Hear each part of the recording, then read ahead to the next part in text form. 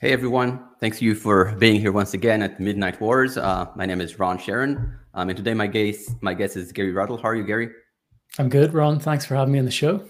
Oh, no problems at all. So today we're going to talk a little bit about cyber intelligence and cyber threat intelligence. So I hope you guys are geared up. It's going to be a wild ride. Gary, first of all, thank you for being here. Second of all, tell us a little bit about yourself and what you currently do. Well, I'm a cyber threat intelligence specialist for a large global financial. That'll name. We won't disclose the name here publicly, but that's what I've been doing for a fair few years now, and I did it in Singapore most recently. But I work for the same company today from home here, just outside Edinburgh. And prior to that, I spent almost a decade in the military, and that was split between the Royal Navy as a communications specialist, mostly with analog equipment, not digital, sort of cybery type equipment. And then I moved across into Army intelligence. Oh, that sounds like very exciting, actually. So how long were you in the military? Just over 8 years. So 8 years. four in one and four in the other, with a little gap in the middle as I transition between the two. Wow, that must have been quite a journey. Yeah, it was. It was interesting. I didn't really know when I went to school in Northern Ireland. I didn't do very well in my A levels, which is the exams you sit when you're sort of 18, that sort of set you up for your degree. And I didn't really know what degree I even wanted to do. Bear in mind, this was 2003. Cybersecurity degrees didn't exist as far as I knew, especially back in Northern Ireland in those days. They do now, thankfully. So I joined the military. I was in the cadets for a long time as a kid, so it just seemed like a natural thing, camouflage and guns and stuff like that. So I actually was also in the military for 3 years. I was in the IDF. Nothing that has to do with cyber. I was in the military police. nice. So, what exactly is cyber threat intelligence? I guess there's really two schools on this. There's the incident response side of CTI, and then there's the world that I come from, the military intelligence side of CTI. But we'll kind of bundle them all together here in one go. But it's essentially trying to look at the threat that an organization faces and mitigate that threat using information.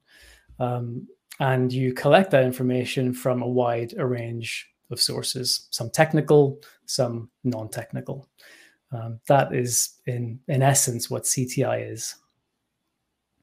So, how does someone get into cyber threat intelligence not through the military side? Yeah, not through. So that's an interesting question. If you're coming from the military, you've definitely got an advantage because it's this sort of secret little mysterious club that everybody gets excited about. And often when I talk to people, they say, "Oh, it's like James Bond." Well, it's really not like James Bond at all. But I mean, it plays into those roles of intelligence, cyber threat intelligence. But if I was trying to advise someone on how to break into it today, I would say it's never been easier than it is right now to break into CTI, because you can consume pretty much most of the same information that I consume as part of my job. You can go on Virus Total and you can sign up to all these different platforms where you can look at indicators of compromise, IOCs.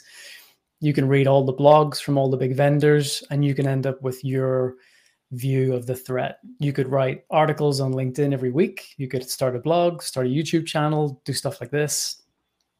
All of that would build up a body of work over a period of time. And then if you get a few basic cyber certifications under your belt, something like Security Plus, and maybe a few other ones that just help make you a bit beefier against the competition, there's no reason why you couldn't come to someone like me and sit in an interview and have a really, really good conversation. That's probably what I would do if I didn't have my military experience behind me.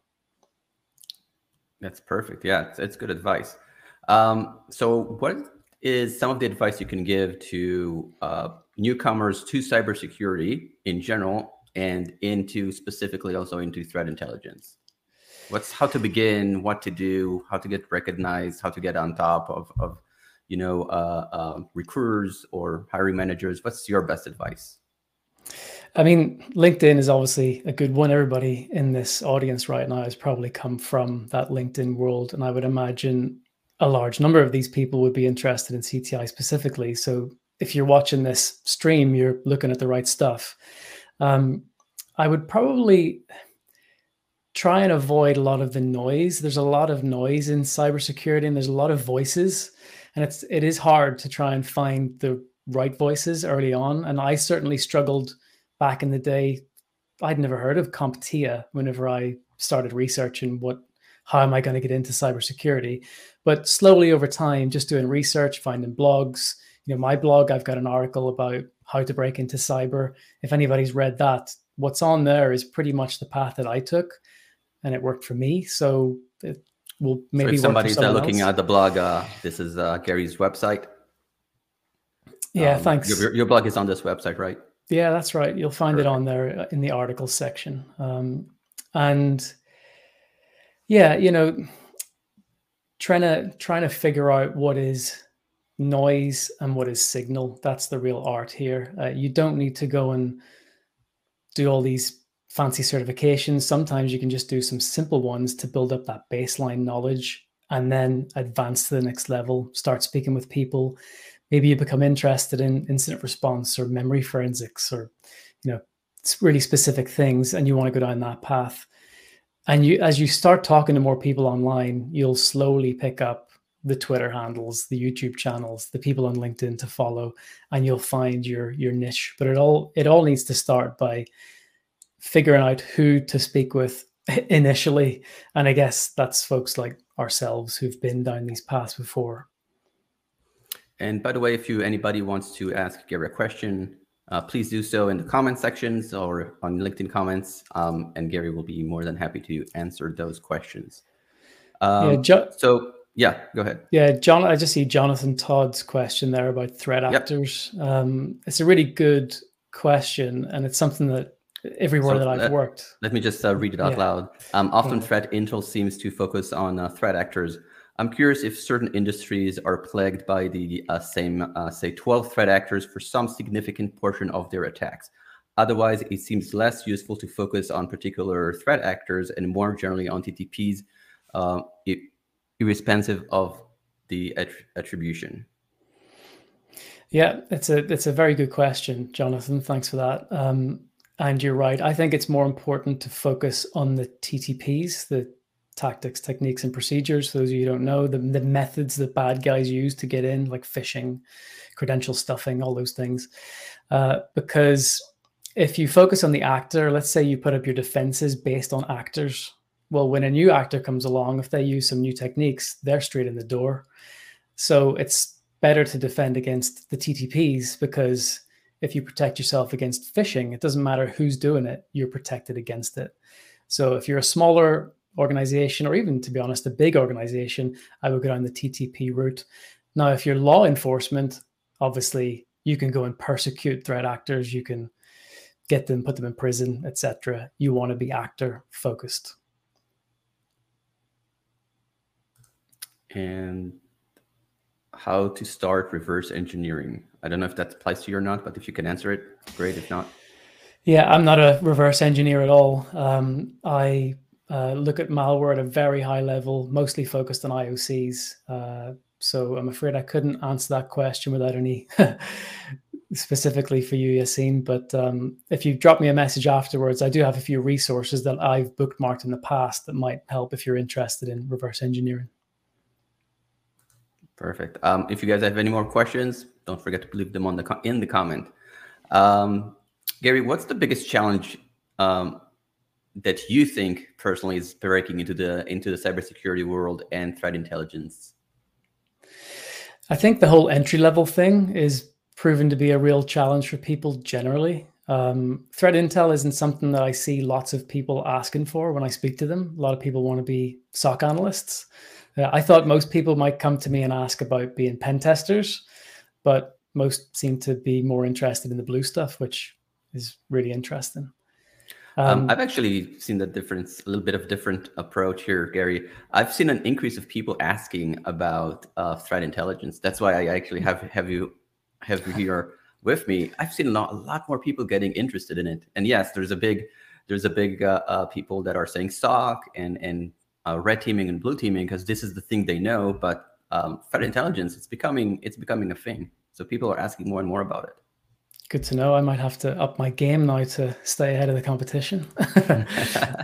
Yeah, so I reckon that the entry level thing is the one that I get asked about most. In fact, just before this call, I was messaging someone privately on LinkedIn who couldn't get their head around, how do I break into this with no experience? And my advice is the same advice that I always recommend: build in public, prove your knowledge publicly. Take our profiles, for example, Ron, but I guess mine specifically. I've got a weekly newsletter, daily LinkedIn content, a weekly YouTube video. All of it, I think, is not bad for a one-man band making it in his home office. I don't know personally of any of my peers that do this stuff. Maybe a couple of them do, but maybe I don't know about it. It's a way of getting your face out into the world and putting distance between you and the competition, I guess.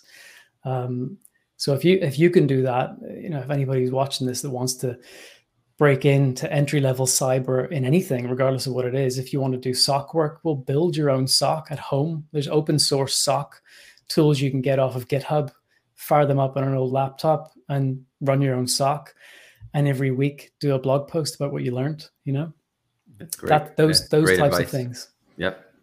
I think to ask, which certification would you recommend for those wanting to get into cyber? And I'm guessing this is like general cyber. You can also talk about if there are any for specific threat intelligence. Yeah, I think the CompTIA stuff is good. I think it is fit for purpose for entry level for sure. Are you going to save the world if you got your Security Plus? Probably not. But you're getting into cyber, so all you need is the basics.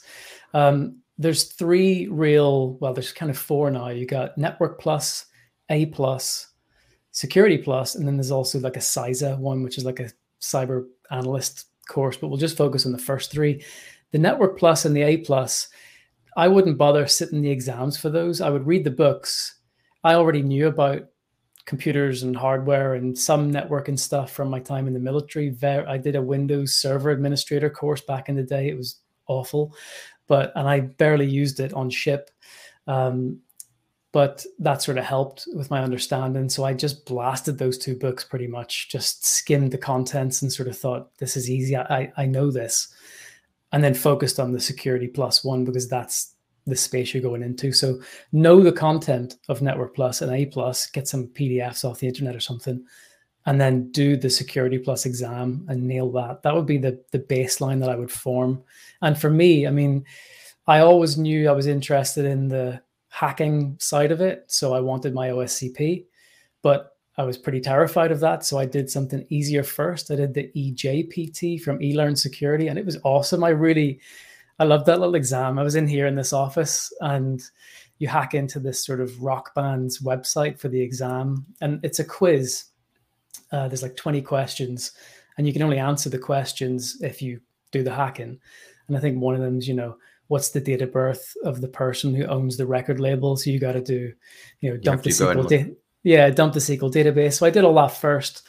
And then about a year and a half later, I did OSCP and passed that first time. So I would, form a baseline with the Security Plus stuff, figure out maybe at that stage, figure out 2, maybe 3 roles max that you want to be in and try and figure out the smartest, simplest certs to get you there. Don't go and spend $7,000 on a SANS course day one. Let your company do that. Yeah, the certifications are expensive.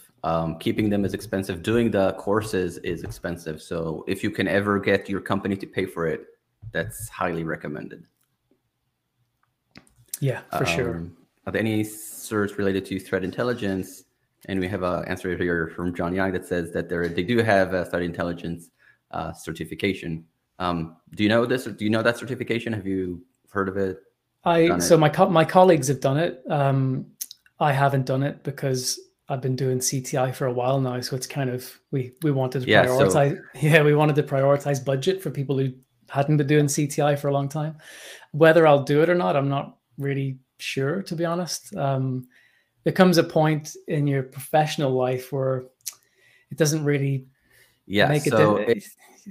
Certification is okay. It's great if you're dealing with HR and you don't have the experience. It's to show that you have that kind of body of knowledge. It's more important, in my personal opinion, to have the body of knowledge than the certification, because you can have the body of knowledge, you can have the certificate, you can just be a good test taker. Yeah. You can answer those questions and you can memorize it and you can take the test.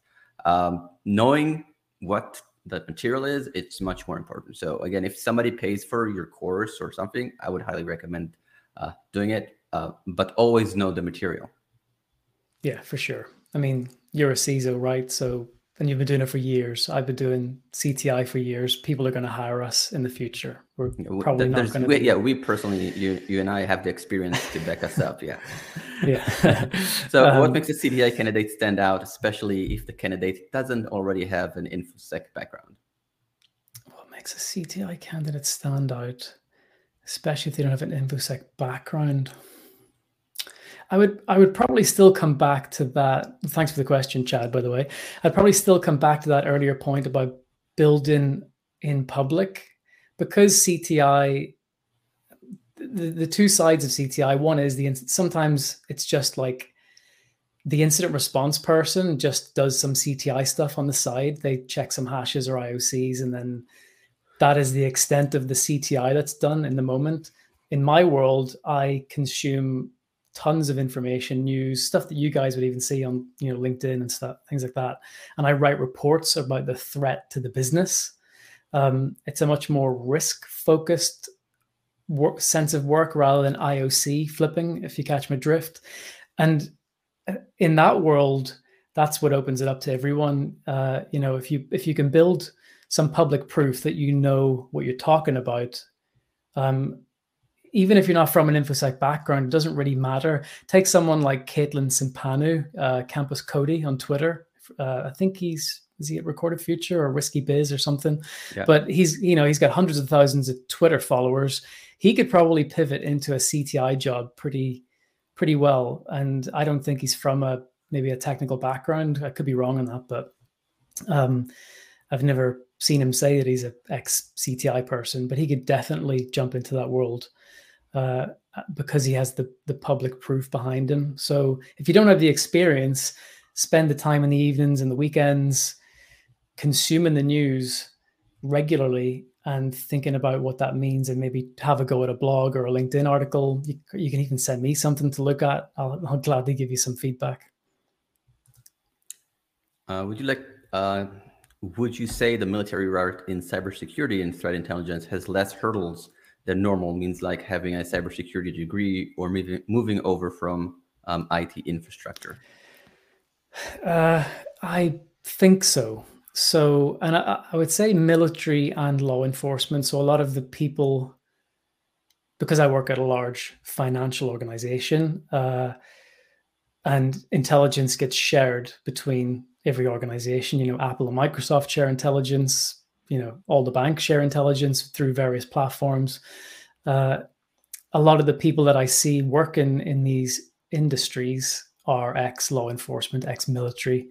There's a natural understanding of the intelligence cycle. That's a term you guys could go and Google, the intelligence cycle, and how intelligence works as a process. If you're coming from IT infrastructure, you probably shouldn't.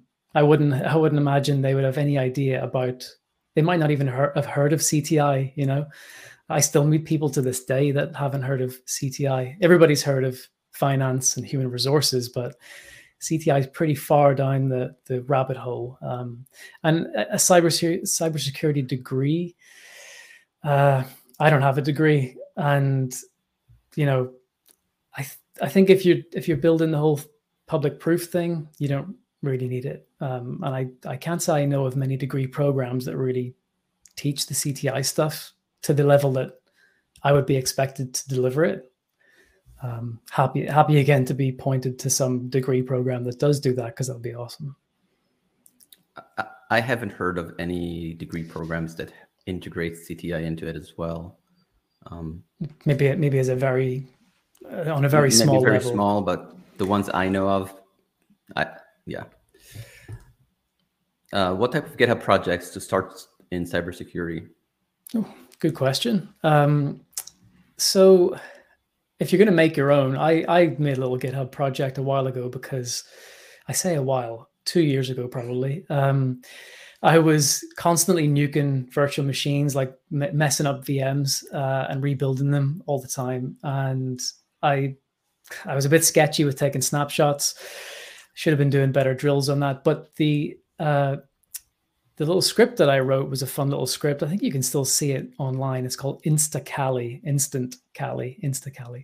And what it does is you run that script and it pulls down all of my favorite tools from APT, Package Manager, GitHub, and loads of other package managers. And I would probably start on a very basic level with simple little script-based projects like that just help you do the things that you're practicing easier.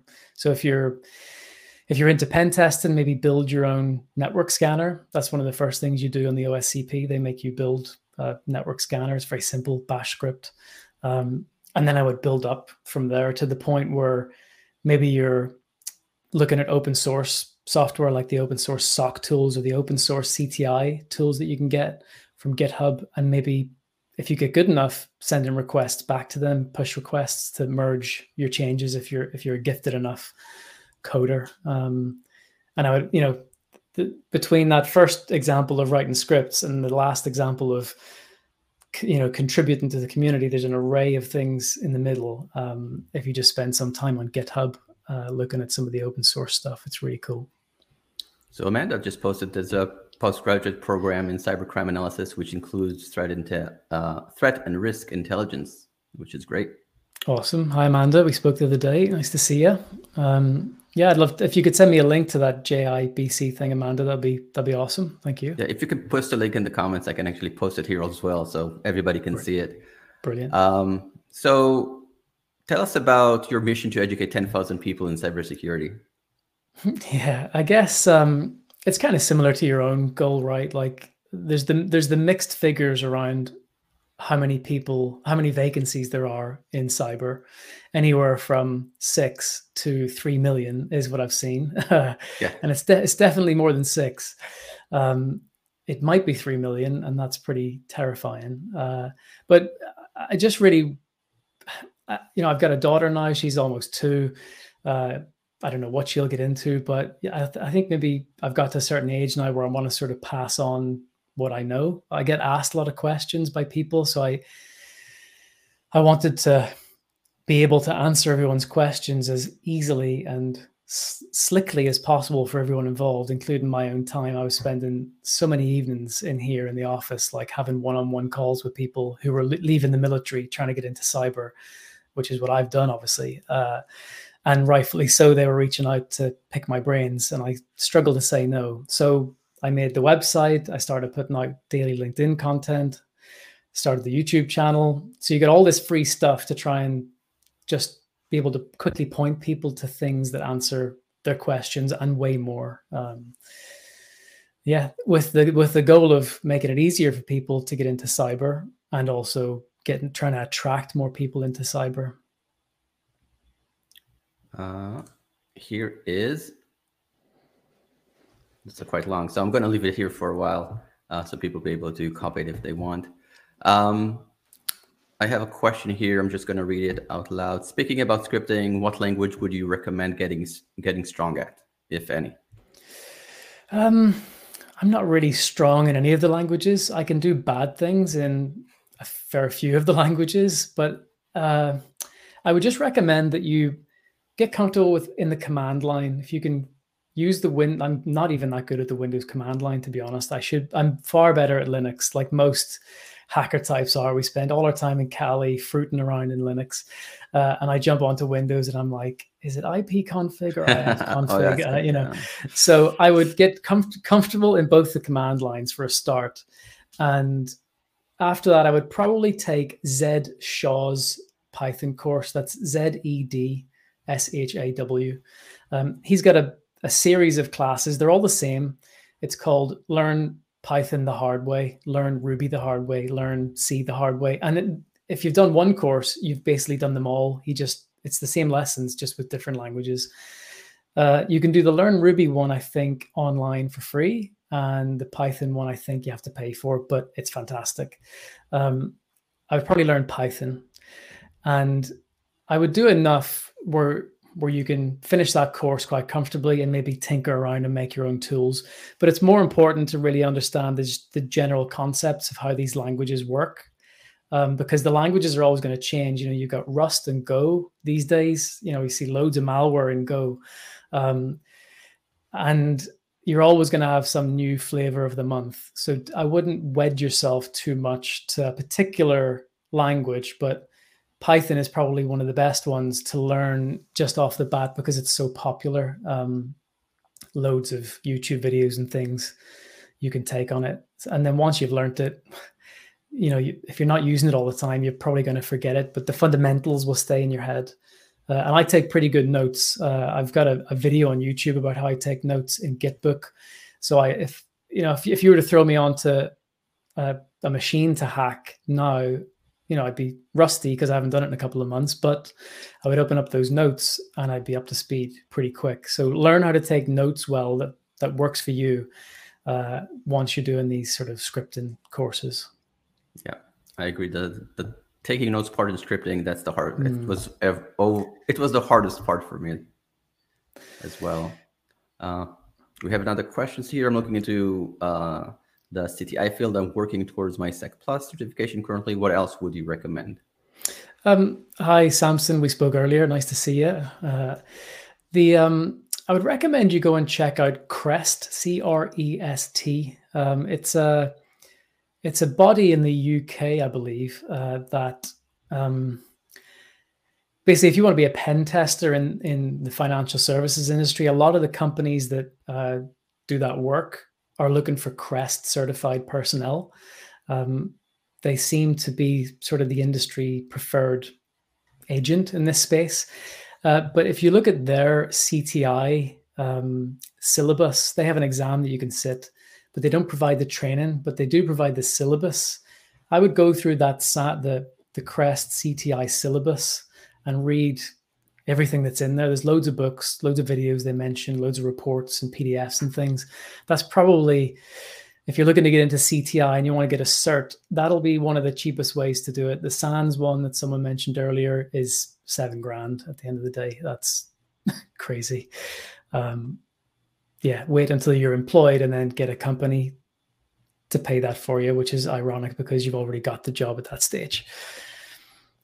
Yep, exactly.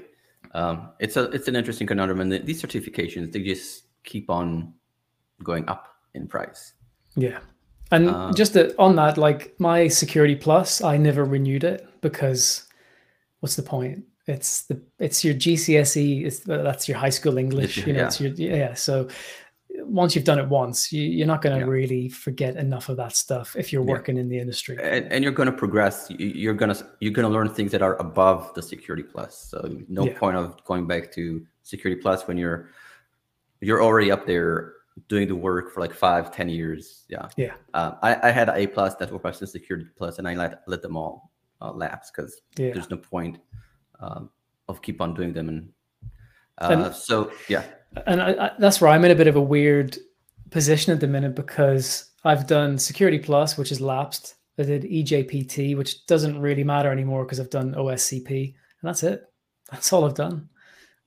I could go for CISP or whatever, I guess. I've done enough years now, but I mean, then you're going to have to pay renewal fees, although you get a company to do it probably, but I'd rather just do the work and learn stuff and prove it in public, albeit I don't really do that on my LinkedIn because I'd need to have two LinkedIns then, one for you guys and one for my actual job, so that's where it gets a bit Jekyll and Hyde. So we have about 30-40 seconds left. My question is to you is, what keeps you up at night except your daughter?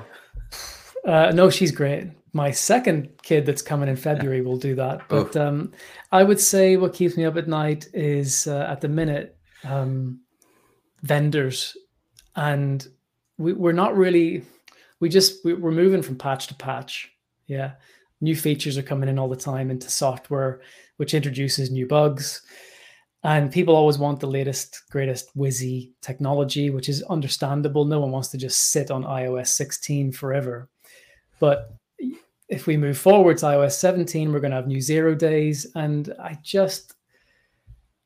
would love the day where something is secure. Like just one thing is just that thing over there is secure. It's You done. can't hack it. I can let it go for like a week and not worry about it. Exactly. And obviously relate. I work for a large bank, so customers' money walking out the door. Thankfully, I don't work for a crypto company because those guys are losing they hundreds have money of millions. walking out the door every day. Yeah, but then I guess they just type it in on the keyboard and that's the money back again. But that's what keeps me up at night. Awesome. Well, thank you, Gary. I really appreciate your time with us, and thank you everyone for joining us again for this broadcast of Midnight Wars.